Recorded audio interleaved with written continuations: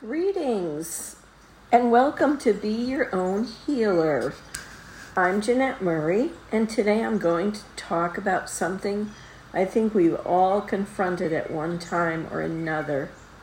It's called getting out of your own way. There's so much to say about this topic, so I'm going to focus mainly on how we block ourselves from having love, joy, fulfillment, self-appreciation, and the fullness of a life well lived. I'll touch on how to recognize fixed patterns of belief and negative thought patterns that hold us back and deny us what we rightly deserve and should have, except that our thinking and our behaviors prevent us from taking the steps we need to take and getting ourselves on the right track, emotionally, mentally, and physically. Hopefully this will help you recognize and change some thoughts and behavioral patterns that are your stumbling blocks and open you up to some new and fulfilling experiences. Have you ever thought that maybe at some time in your life you created some of your problems just because of the way you were thinking? I know I can raise my hand on this one. I started out early in life as a small child, getting in my own way by my shyness and introversion. Crazy as it sounds, I wouldn't open my mouth in public. I couldn't order food in a restaurant. I never spoke up in class. And basically, I didn't have a voice. I felt so shy and afraid, and I had no idea why or what I was afraid of. But this pattern became rooted in my personality and was even reinforced at home. Living in a family of 8 kids, if you were quiet, that was okay. It was a good thing. My shyness continued throughout school and into college, and it was only after I got out into the work world that it began to change. Fortunately, over time and with a lot of work and a lot of shifting of beliefs about myself, I overcame it. And good thing, otherwise I wouldn't be doing this podcast for you. So how do we go about getting in our own way? It's the limiting ways you think about yourself or your place in the world. It's your attitude toward other people, your way of interacting, behaving, working toward your goals, solving problems, seeking love and affection. It's your very own self-image and your acceptance of yourself or non-acceptance. It's your beliefs about yourself and about the world, including the people in your sphere, that shape what you do and say and think about. Now, I'm not about to downplay or discount the effects of childhood events, especially childhood abuse, neglect, or trauma. Not at all. These things do shape who we are and how we perceive the world and our place in it. And they become the emotional drawbacks that keep us from having what we want or believing that we deserve what we want and can get it. If early life traumatic experiences are the cause of trapped emotions or negative limiting beliefs, it's vital that you get help, some type of therapy or energy healing, or work with someone. Do anything and everything you can to resolve these issues and remove the emotional blocks. I once worked with a woman who had experienced sexual abuse as a child. Even though she was a successful, accomplished, and well-educated adult who had a prosperous business, when it came to relationships, her life was a train wreck.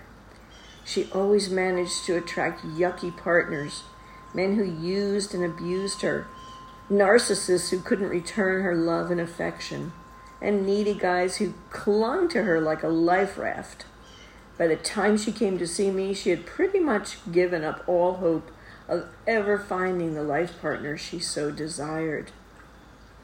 In time, she was able to discover the patterns that she kept repeating.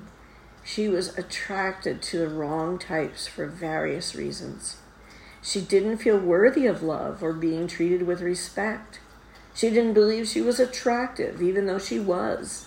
and she had very low self-esteem and an even lower opinion of men.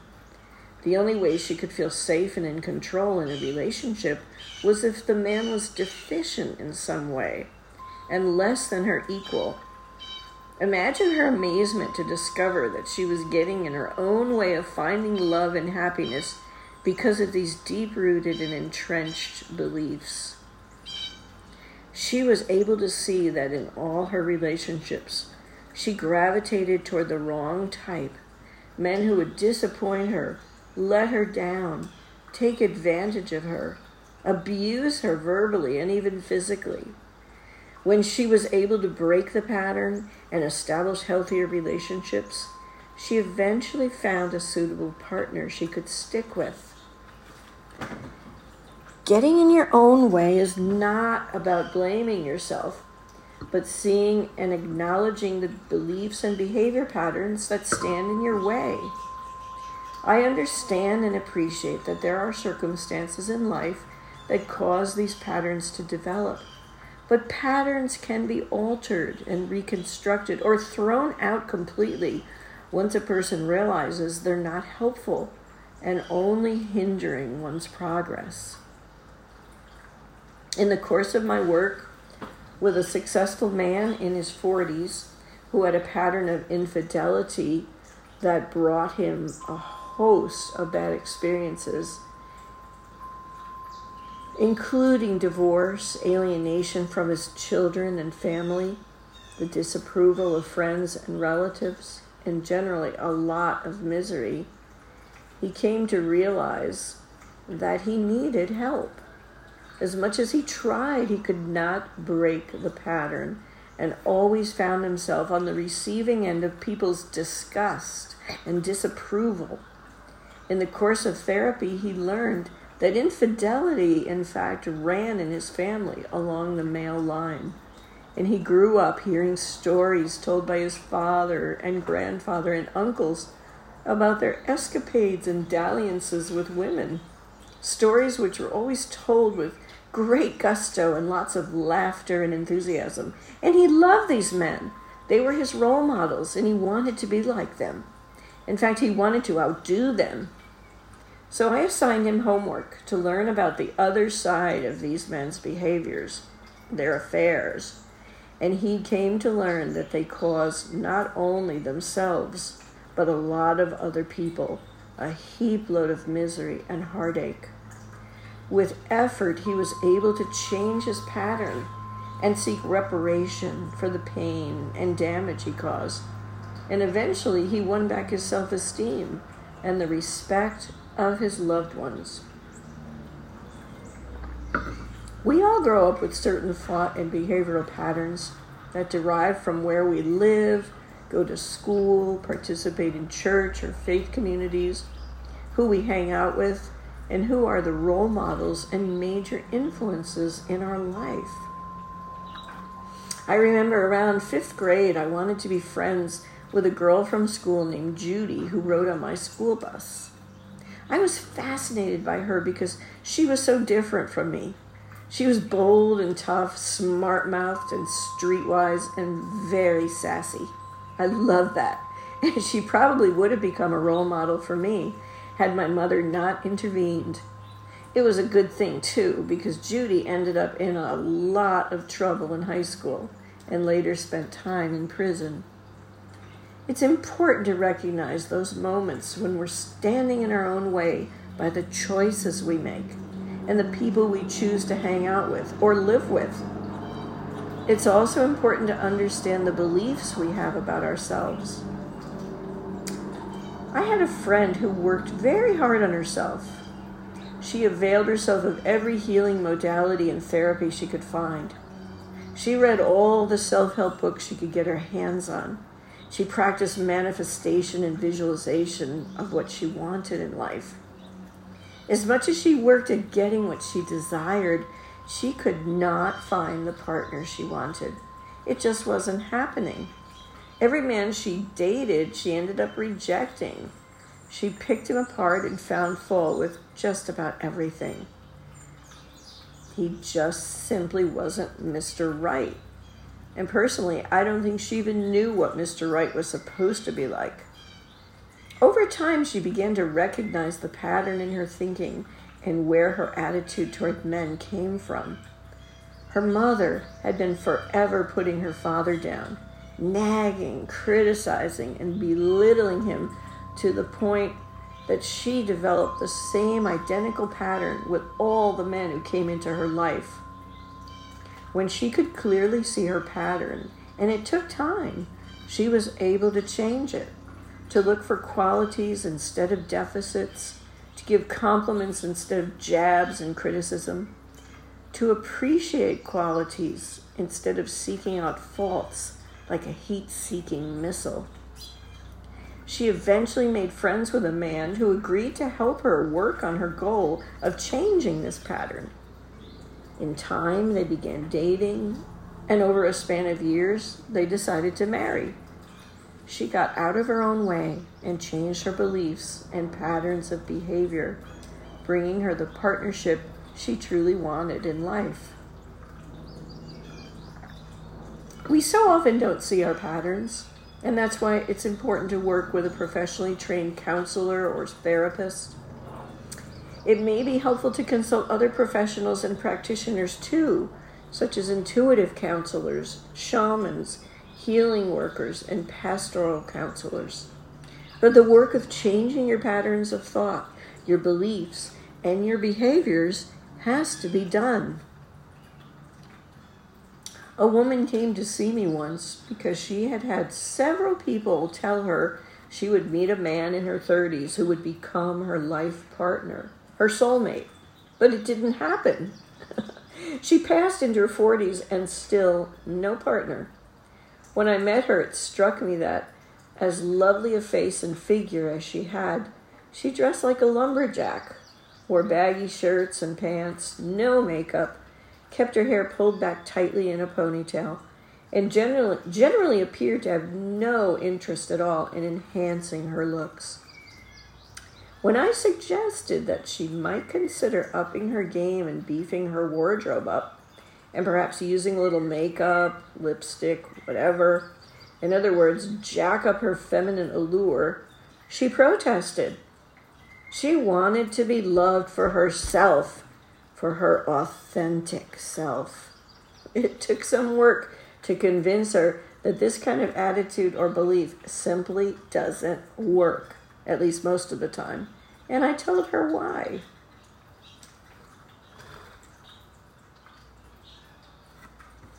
It's a known fact that men are visually stimulated, and that attraction has a great deal to do with physical attractiveness, sexiness, personality, and so on. Authenticity? Not so much. So she began working on herself, got a new hairstyle, began wearing a little makeup, got some more feminine clothes, even dared to use a little perfume, and voila, she met the man of her dreams. Now, some may think this was selling out to a media-promoted ideal of beauty, and I get that. But seriously, folks, that's the stuff that works. We're human beings, and we have certain instinctive patterns that govern our behavior. Sometimes it pays off to up our game a little. Sometimes we get a little carried away with the idea of being loved just as we are. Listen, guys, I have some important news to tell you. We're not babies. Babies are the only members of society who are loved for being just the way they are, so cute and cuddly and huggable. Adults have to do a whole lot more to get attention and to win love. In my work as a counselor, I'd often meet with male students who came in upset because they couldn't get the girl of their dreams, or any girl at all. In fact, one man who saw me was rather overweight and pimply. He lacked good hygiene and wasn't the best dresser. In the course of our session, he told me he wanted a girlfriend, but he had high standards, and he was holding out for a 10. I had to stifle a grin. because obviously he just didn't know. So I asked him, what number would you rate yourself as? And then, what number would the girls you're interested in give you? And just as you guessed it, his answers were in the 2 to 3 zone. How did he expect to attract attention when he wasn't even close to being a 10 himself? Then I asked him, what things might a guy like you have to do to become a 10? And his answer was, I'd have to lose weight, clear up my acne, get buff, get a hot car, buy some better clothes, and not be shy or afraid of girls. And he was right. It's not enough to say you want your perfect, loving life partner. You have to cut to the chase, charge ahead like the racehorse on the last stretch of the race, and burst to the finish line, giving it everything you got. If you don't, then you'll have a lot of evenings reflecting on your shortcomings, sitting in front of your screens, and feeling lonely. Just for fun, I Googled what attracts men to women and vice versa, and got way more than I expected, but none of it was a surprise. I'm including just a snapshot version. Aside from hormones and chemistry and lust, people, and this includes male to male and female to female relationships, the most important factors that attract people to people are humor, honesty, friendliness, showing interest in the other person, being able to listen and not monopolize the conversation, and being caring. Other factors play a role too, including ambition and self-love or self-esteem and self-confidence. The days of someone walking over to the shrinking Violet who's batting her eyelashes vigorously are over. If you ladies think a knight in shining armor, or you men too, is coming to carry you home, you might better call Uber. But it's not only in relationships where we stand in our own way. It happens in all areas of life, in school, church, clubs, sports, and so on. We are conditioned to believe negative things about ourselves, like we're bad, we're sinners, we can't have what we want, and to want what we want is to be selfish. We have to be nice, so forget about setting boundaries. If we fail, it isn't worth trying again. If we're hurt or rejected once, it will happen again. And you get the idea. If there's one thing that sets winners apart from losers, although no one is truly a loser, the one thing is having a vision. A vision, and I don't mean an apparition. A vision is an overriding desire to achieve something, whether it be advancing one's own goals or those of others or the world in general. Having a vision enables you to bounce back from failure or disappointment, brush yourself off, and carry on until you succeed. Think of Thomas Edison, who said he didn't fail 100 times to invent a working light bulb. He just discovered 100 ways that didn't work. He didn't get in his own way with negative thinking or getting frustrated or discouraged and giving up. Lastly, we need to talk about fear. Fear limits us. It paralyzes us. It makes us reluctant to try new things. It stops us from pushing the envelope and taking risks. It keeps us from pursuing our dreams. Fear is a shape-shifting monster that appears in various forms. We may fear failure or rejection. Or we may even fear success because it might put expectations on us. Fear and its cousin, worry, are useless emotions most of the time and only waste our time and hold us back. You have to be willing to stick your neck out and take risks, even if you don't succeed, even if you are rejected. Perfectionism is just another form of fear in disguise because it requires that we do the impossible. And because it is impossible, we cannot succeed, and therefore we hold back, or we procrastinate, or we just give up completely. I'm not saying we shouldn't try to do our best, but we must do it in the spirit of learning from our mistakes, continually prodding ourselves to take action, and strutting our stuff. Don't allow the fear of failure that accompanies perfectionism to be the obstacle that gets in your way. So now I'd like to wrap this up with a bit of wisdom from Michael Jordan.